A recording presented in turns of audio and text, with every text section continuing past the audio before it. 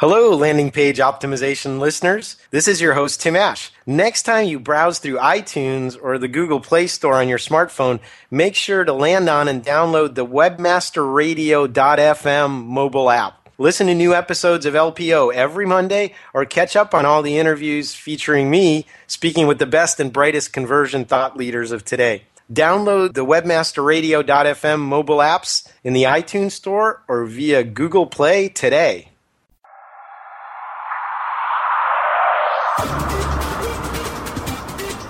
Welcome to LPO, Landing Page Optimization. Landing Page Optimization expert Tim Ash is here to show you what it takes to create optimal landing pages. LPO brings you detailed case studies, opinions, and analysis from the leaders of landing page optimization. Now here's your host, Tim Ash. Welcome, loyal listeners. This is your host, Tim Ash, for LPO, Landing Page Optimization. And this episode, my guest is Michael Mays. He's the mobile strategist for usertesting.com. Welcome, Michael. Thanks very much. It's nice to be with you.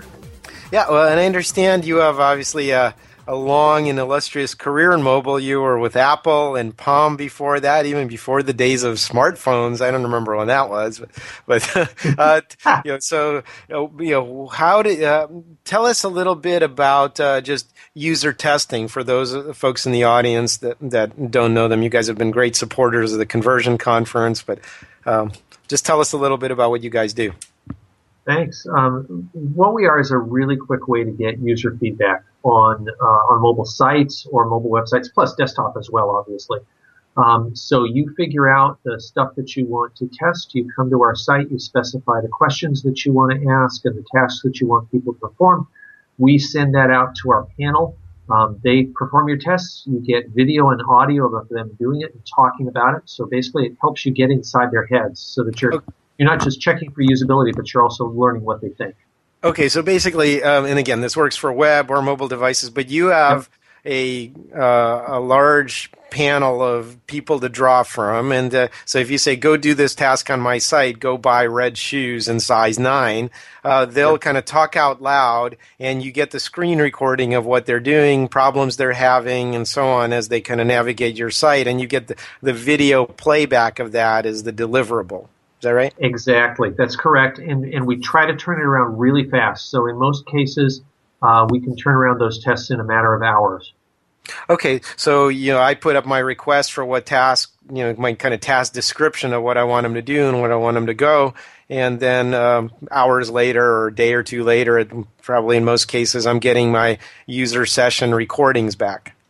You got it, yeah. And in most cases, it's actually going to be hours. When it takes longer is if you choose really narrow demographics or something like that. So you have to find those people that meet the criteria. If you're looking for 80-year-old grandmas that are, still happily married, it might be a tougher stretch.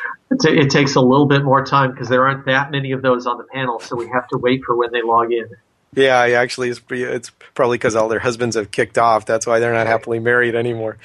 Women outlive us too. Man, they get all the advantages.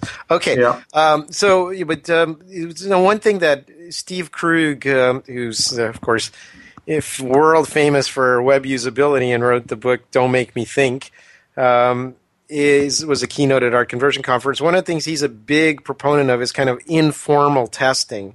So if you talk to a lot of folks in the usability community, they're always talking about, well, we need to recruit a panel of people that are exactly our target demographics.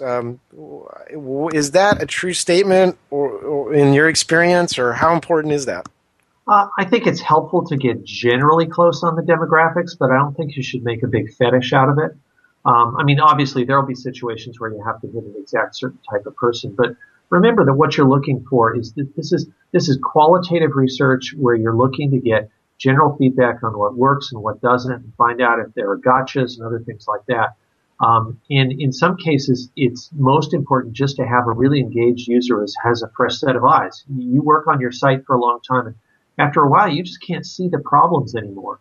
Yeah, and I agree. I can't emphasize that enough that we are all by definition experts at our own websites. We've spent thousands of hours on them, or worse yet, we actually designed them and thought consciously about every little detail. So we know every nook and cranny, and we can fill in gaps in knowledge that other people have with a lot of knowledge, and other people have to substitute assumptions or confusion for that.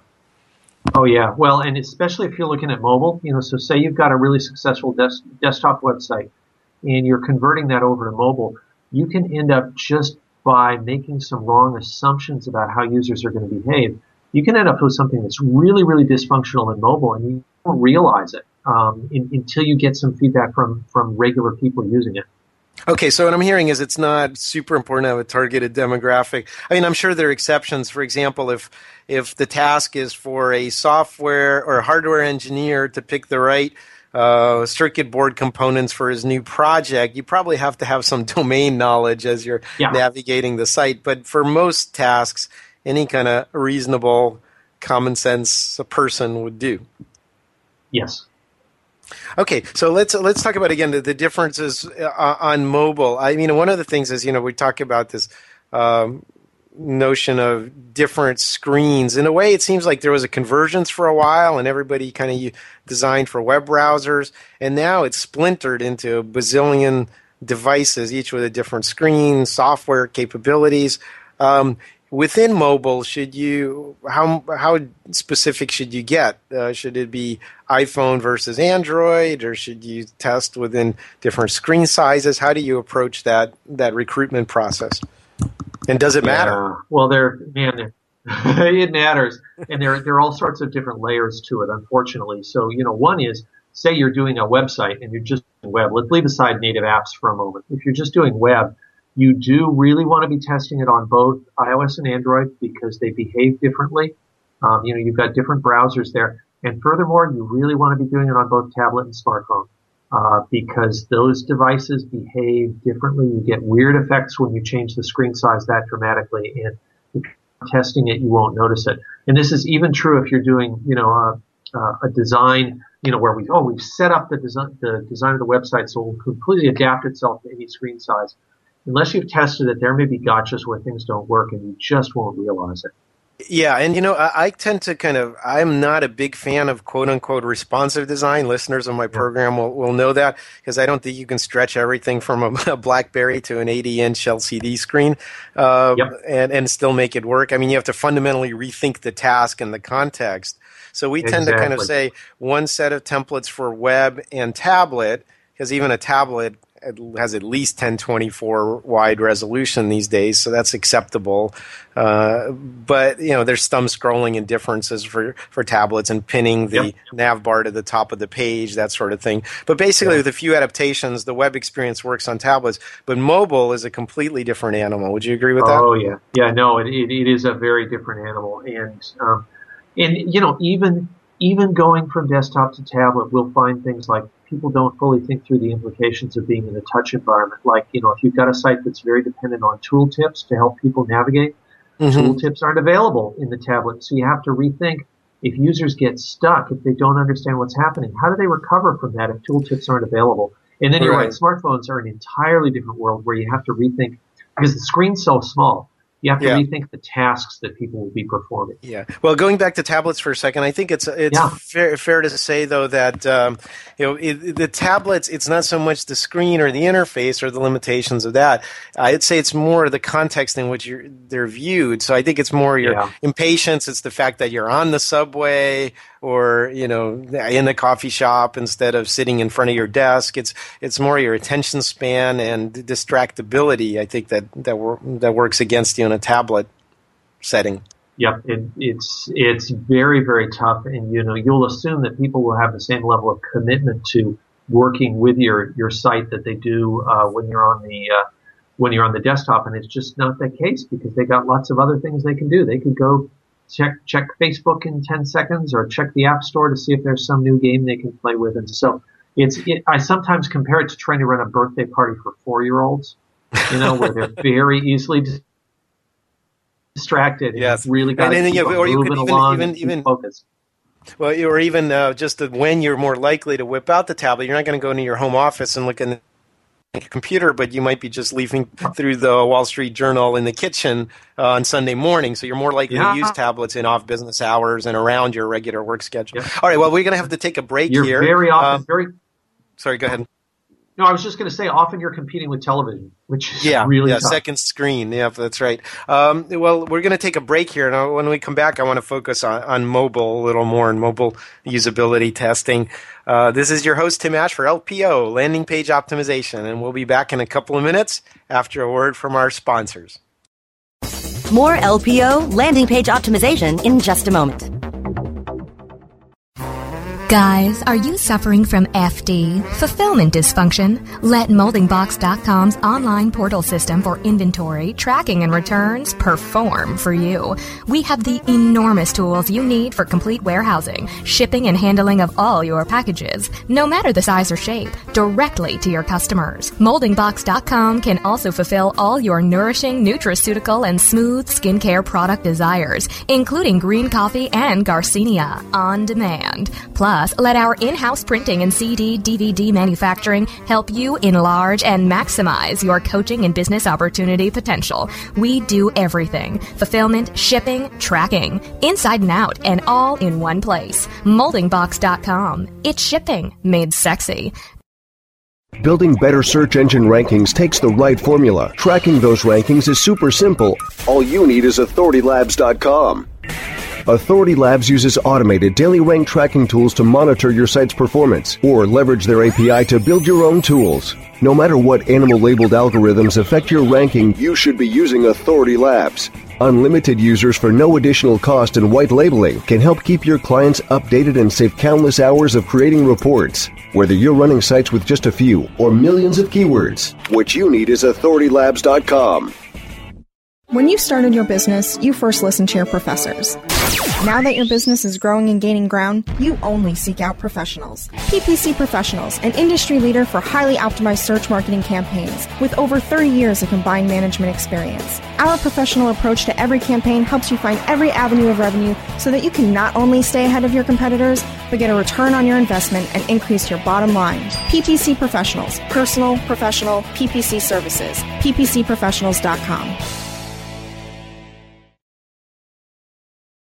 Hold on to your white hat or black hat. Webmasterradio.fm is ready to take you behind the backlinks. We're digging and scraping past the surface of everyday news and views of search engine marketing and dropping our proverbial anchor text on the important issues affecting the industry with our panel of search engine insiders. Behind the backlinks, on demand, anytime, inside the Search Engine Optimization channel, only on webmasterradio.fm. Welcome back to LPO, Landing Page Optimization, only on webmasterradio.fm. Here's Tim Ash. And we're back. This is your host, Tim Ash, with LPO, Landing Page Optimization. My guest this time is Michael Mace, the mobile strategist for usertesting.com. All right, so we were talking before the break about mobile specifically. What are, again, some of the nuances of testing a mobile experience? Are there any common themes that emerge of things people do wrong when they kind of convert a web experience or to mobile, or do they convert it, or did they just leave the same thing and just make it smaller? Yeah, we've actually done a whole bunch of work on this, so you're going to need to restrain me from talking too much. But so before I get into specifics, there's actually a whole presentation that we did that we call 4 Mobile Traps that talks about where companies tend to get stuck when they're moving from desktop to mobile. And so if somebody wants to Google that, they can find the webinar that had all that stuff. So it's just user testing 4 Mobile Traps. But to summarize what we see going on is those 4 areas where they get stuck is, number one, they mismanage the legacy of what they had on the desktop. In other words, they don't rethink how it's going to work in mobile versus how it works on desktop, which we already talked about. Second is, in mobile tend to be more easily frightened than they are on the desktop. In other words, they're afraid of scammers. They're afraid of accidentally opting into things. So you've got to be really clear about your security and about your opt-ins and all of that sort of stuff. The third one is things that confuse people. So just interface widgets that don't work well or cryptic icons that aren't properly labeled. And again, we depend on stuff like tooltips to help you out on the desktop when people are confused. If tooltips aren't there, how do people figure out what they're supposed to do? And in a lot of cases, it's important to have a help function available, which you don't think about offering on the desktop. And then the final thing is just the attention span thing that we already talked about, is that you've got to, it's not that everything has to be gamified, but you have to show people that they're making progress really, really quickly so that they will remain engaged with the process. So for instance, if you're doing shopping, you need them to be able to feel like they're really making progress rapidly in doing their shopping task. Otherwise, they may just drift off and do something else. Okay, well, so is that I mean, a lot of times you hear this thing, well, mobile doesn't convert for me. Is that a problem of the constraints of mobile per se, or is that more of a problem of really bad web experiences just kind of being, copied over to a mobile device? Yeah, it's, I think it's, certainly there are some inherent things about, mobile. However, for the most part, what we're seeing in our tests is when mobile doesn't convert, it's because you haven't set up the shopping process properly. And it can be a number of things. One is just for a lot of people who really like to shop a lot online, the shopping process is fun. And you see a lot of mobile shopping sites that when they go to mobile, what they do is they say, okay, we're going to simplify this down. And so we're going to take out all the crufty stuff and we're going to just focus on taking an order because that's what people are going to want to do in mobile. And as a result, people can't have fun shopping anymore. It's just like you go to whatever web presence they've set up for mobile and it says, place your order now.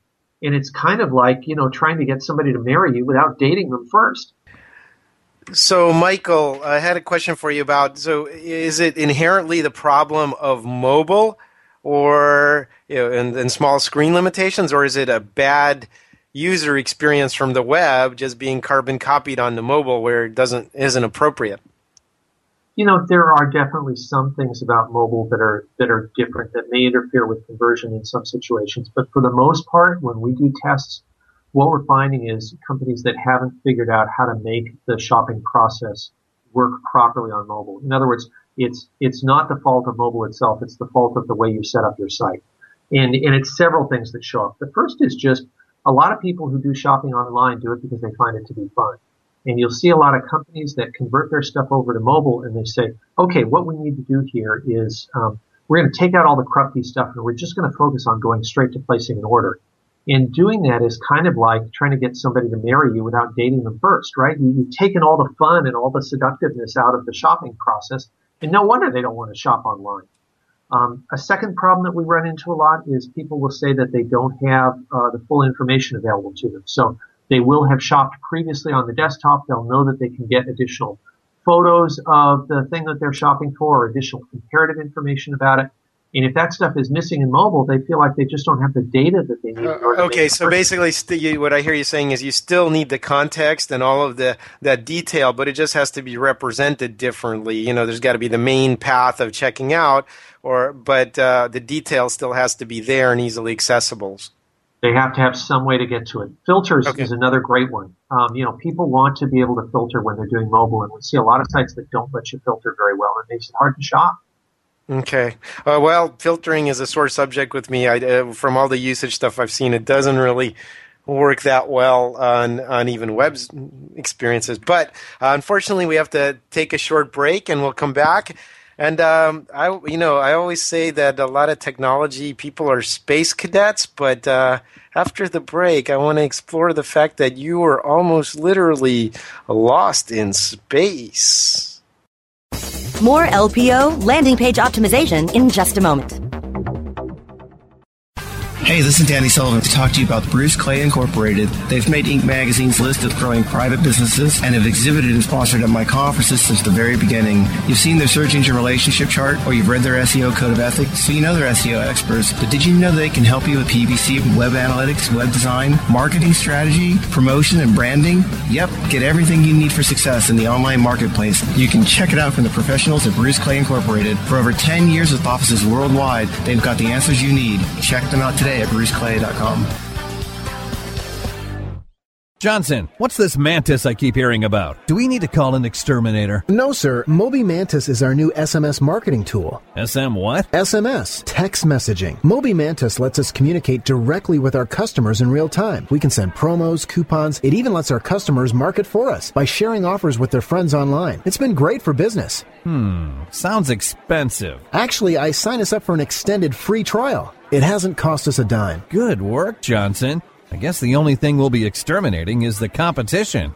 To get your free extended trial of Moby Mantis, text radio to 21691. That's radio to 21691 for Moby Mantis. Oh yeah, my day is done. Time for happy hour. You're already done for the day? Yeah, because I use CertifiedKnowledge.org. Their PPC tools literally save me hours every day. How do you keep on top of all of Google's new features? Easy. With Certified Knowledge, their interactive learning modules keep me up to date. And if there's something I don't know, I can watch their video lessons without having to hunt around the Google Help files. Great. I'm ready to expand my knowledge. Hi, I'm Brett Geddes. I'm the only leader officially supported by Google to teach the advanced track of the AdWords Seminars for Success. I personally recommend CertifiedKnowledge.org as your one-stop shop for all your PPC needs. Learn, optimize, connect. Be smart. Go to CertifiedKnowledge.org now. Advance your affiliate marketing efforts every week on Affiliate Buzz. Our hosts, James and Arlene Martell, are here to inspire, inform, and motivate you with expert insight, interviews, and information that will increase your bottom line. Affiliate Buzz, on demand anytime inside the Affiliate Marketing Channel, only on WebmasterRadio.fm. Welcome back to LPO, Landing Page Optimization, only on WebmasterRadio.fm. Here's Tim Ash. And we're back. This is your host, Tim Ash, for LPO, Landing Page Optimization. And I'm continuing my conversation with Michael Mace, the mobile strategist for UserTesting.com. Michael, Lost in Space. I remember that science fiction TV show. Now, you were literally almost on Lost in Space in, I believe, a somewhat embarrassing capacity. Tell us about what you were cast as. Well, this was when I was a very little kid. We lived, growing up in Los Angeles, we lived across the street from the guy who did the costume design for Lost in Space. And so he wanted to have me appear on the show as a human carrot, dressed up in a carrot outfit. And so that was my big potential break in showbiz. But I was just a little kid. I was afraid of this TV thing because it was like, well, wait, that's real. I don't want to, do that, et cetera, et cetera. So I turned it down. And so that destroyed my entire entertainment career, and I ended up going into technology instead. And now, you have Carrot Top headlining in Vegas. That was your opportunity. You could have been the original Carrot Top. Yeah, it's awful. What could have been? Oh, well. Oh, well, I guess you'll just have to do with Internet Marketing Podcast, and that'll be your little 15 minutes of fame. That's enough. All right. Well, let's get back to our conversation about mobile testing. So, is there a difference in terms of the kinds of tasks you should even ask people to do on mobile? Should they be simplified tasks, or is it reasonable to expect people to do complicated things? Well, obviously, there are cases where I can think of things that are so complicated that you don't want to try to make somebody do it on a smartphone. But for the most part, it is pretty hard to anticipate exactly what they're going to do. So, and they will complain bitterly, by the way, if you take away major features from them they expected. The big issue is prioritization. What are the things that you think they're going to be most likely to do in the mobile situation? Put those really up front. Make those accessible through the first screen.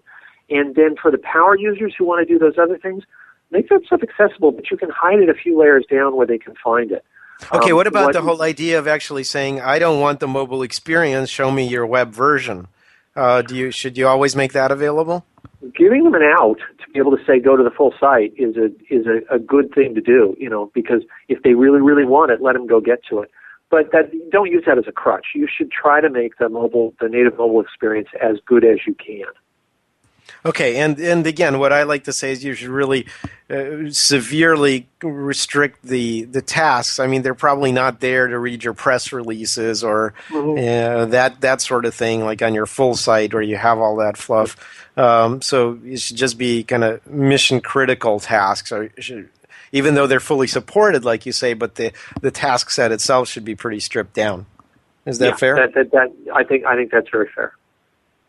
Okay, so let's. Do you have any kind of special tips for example, filling out long forms and how to make that easier? What do you think of social login? Just a one-button push to log into Amazon or Facebook, and then they get a lot of your material background stuff filled in for you. Here's what we find when companies use social login. It's a good idea because it's convenient for people, but you have to be explicit about what you're going to do with their information. Because we will see people who do tests, for instance, where they've logged in via Facebook, and then they'll say, okay, right after this test is done, I'm going to have to go check Facebook from my desktop computer to make sure that the thing I was using didn't just post a bunch of information about me that it didn't want there. And so you got to tell people, you're going to just be logging in through Facebook. We're not going to be doing posts on your behalf. Or if you're going to be doing those posts on your behalf, be really explicit about it so they aren't surprised. Okay, so basically it should say, we're just using this information to fill in your shipping information for your checkout. Yep, exactly. That sort of thing. And then, okay, and specifically about, like you say, we're not going to post on your behalf. That's the one everybody hates. I mean, we don't care if you vacuum up our information most of the time, but if you're going to start posting as us, that's really obnoxious. You got it. And people are always afraid, because there have been just a few bad actors who've done that. The users are afraid that everybody might do it because the stories of that happening got a lot of publicity. So we're all being blamed for the bad actions of a few people.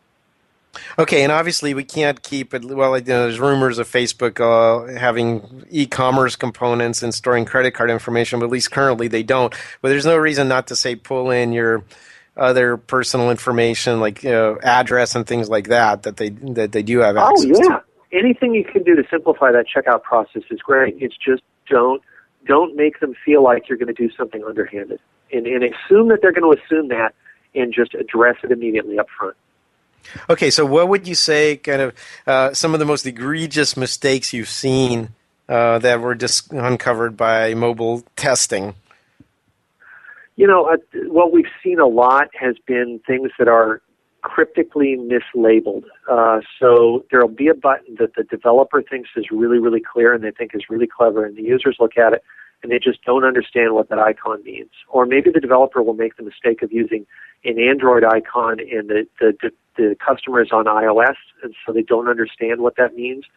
And inevitably what happens is it'll be right in the middle of the purchase process where they're about to check something out, where they run into some of these icons and they get completely confused. So it's even simple things like putting text labels underneath graphical icons when there's any question of whether people are going to be confused. I know it doesn't look as sexy, but to me the sexiest thing is a site that's actually usable. Right. I'm into that. I'm going to quote you on that. Or it's the good design is invisible is another way of putting it. I mean, it works, and that's the first requirement. I remember, when I was picking a gun, the guy was asking, well, what's the most important thing about having, qualities of a handgun? And I said, well, it's got to fit in your hand or it has to work. And he's like, no, it has to fire. Yeah. It has to work for its intended purpose. That's the number one requirement. So it's the same thing in web usability or mobile, right? Absolutely. Okay. What about if you're talking about long forms? Are there any conventions for where to put labels, whether to have it one column? A lot of forms are kind of on the web are laid out in multiple columns and zigzagging around and advancing from field to field with tabs. How is that handled on mobile? What's any best practices there? I don't know that anybody's figured out the perfect best practices. I mean, what would be really nice is if speech recognition worked so well that you could use speech to be able to fill them out. But unfortunately, the error rate is just high enough that it tends to really annoy people. You want to ask, what are the pieces of information that you absolutely have to gather, and can you maybe leave some stuff off? Even though it's neat to gather all of that information that you've got there for marketing purposes or something like that, do you really need to be pulling all of that right now? Can you find other ways to get it over time? Because every time you ask people to type, you end up losing some folks and they get very impatient. Okay, then that brings up a great point. Of course, you should have only essential fields on any form, as far as I'm concerned. I talk about that as the form field test in my landing page optimization book. Is this information absolutely necessary to complete the current transaction? If you can't answer yes to both parts of that, it shouldn't be there, period. But what about getting help in another way? We're on a phone. What about click to call?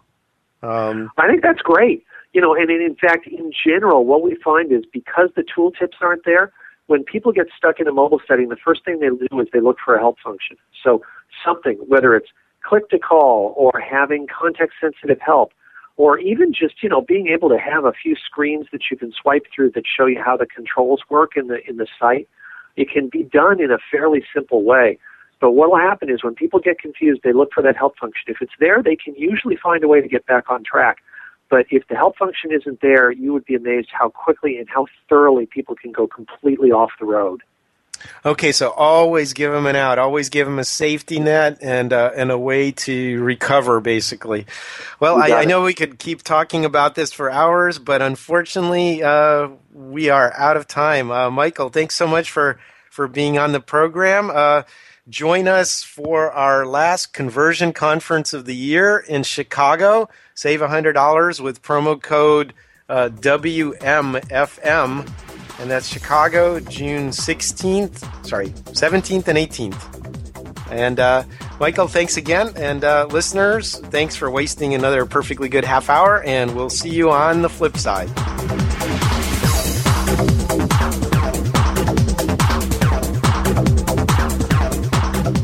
This has been a presentation of WebmasterRadio.fm, the world's largest business-to-business radio and podcast network. We welcome you to sample past episodes of this program, as well as our complete library of programs, on demand or on the air via our 24/7 live audio stream at www.webmasterradio.fm. The opinions expressed on this program are those of the guests and hosts and do not necessarily reflect those of WebmasterRadio.fm's management or sponsors. Any rebroadcast or redistribution without authorized consent of WebmasterRadio.fm is prohibited.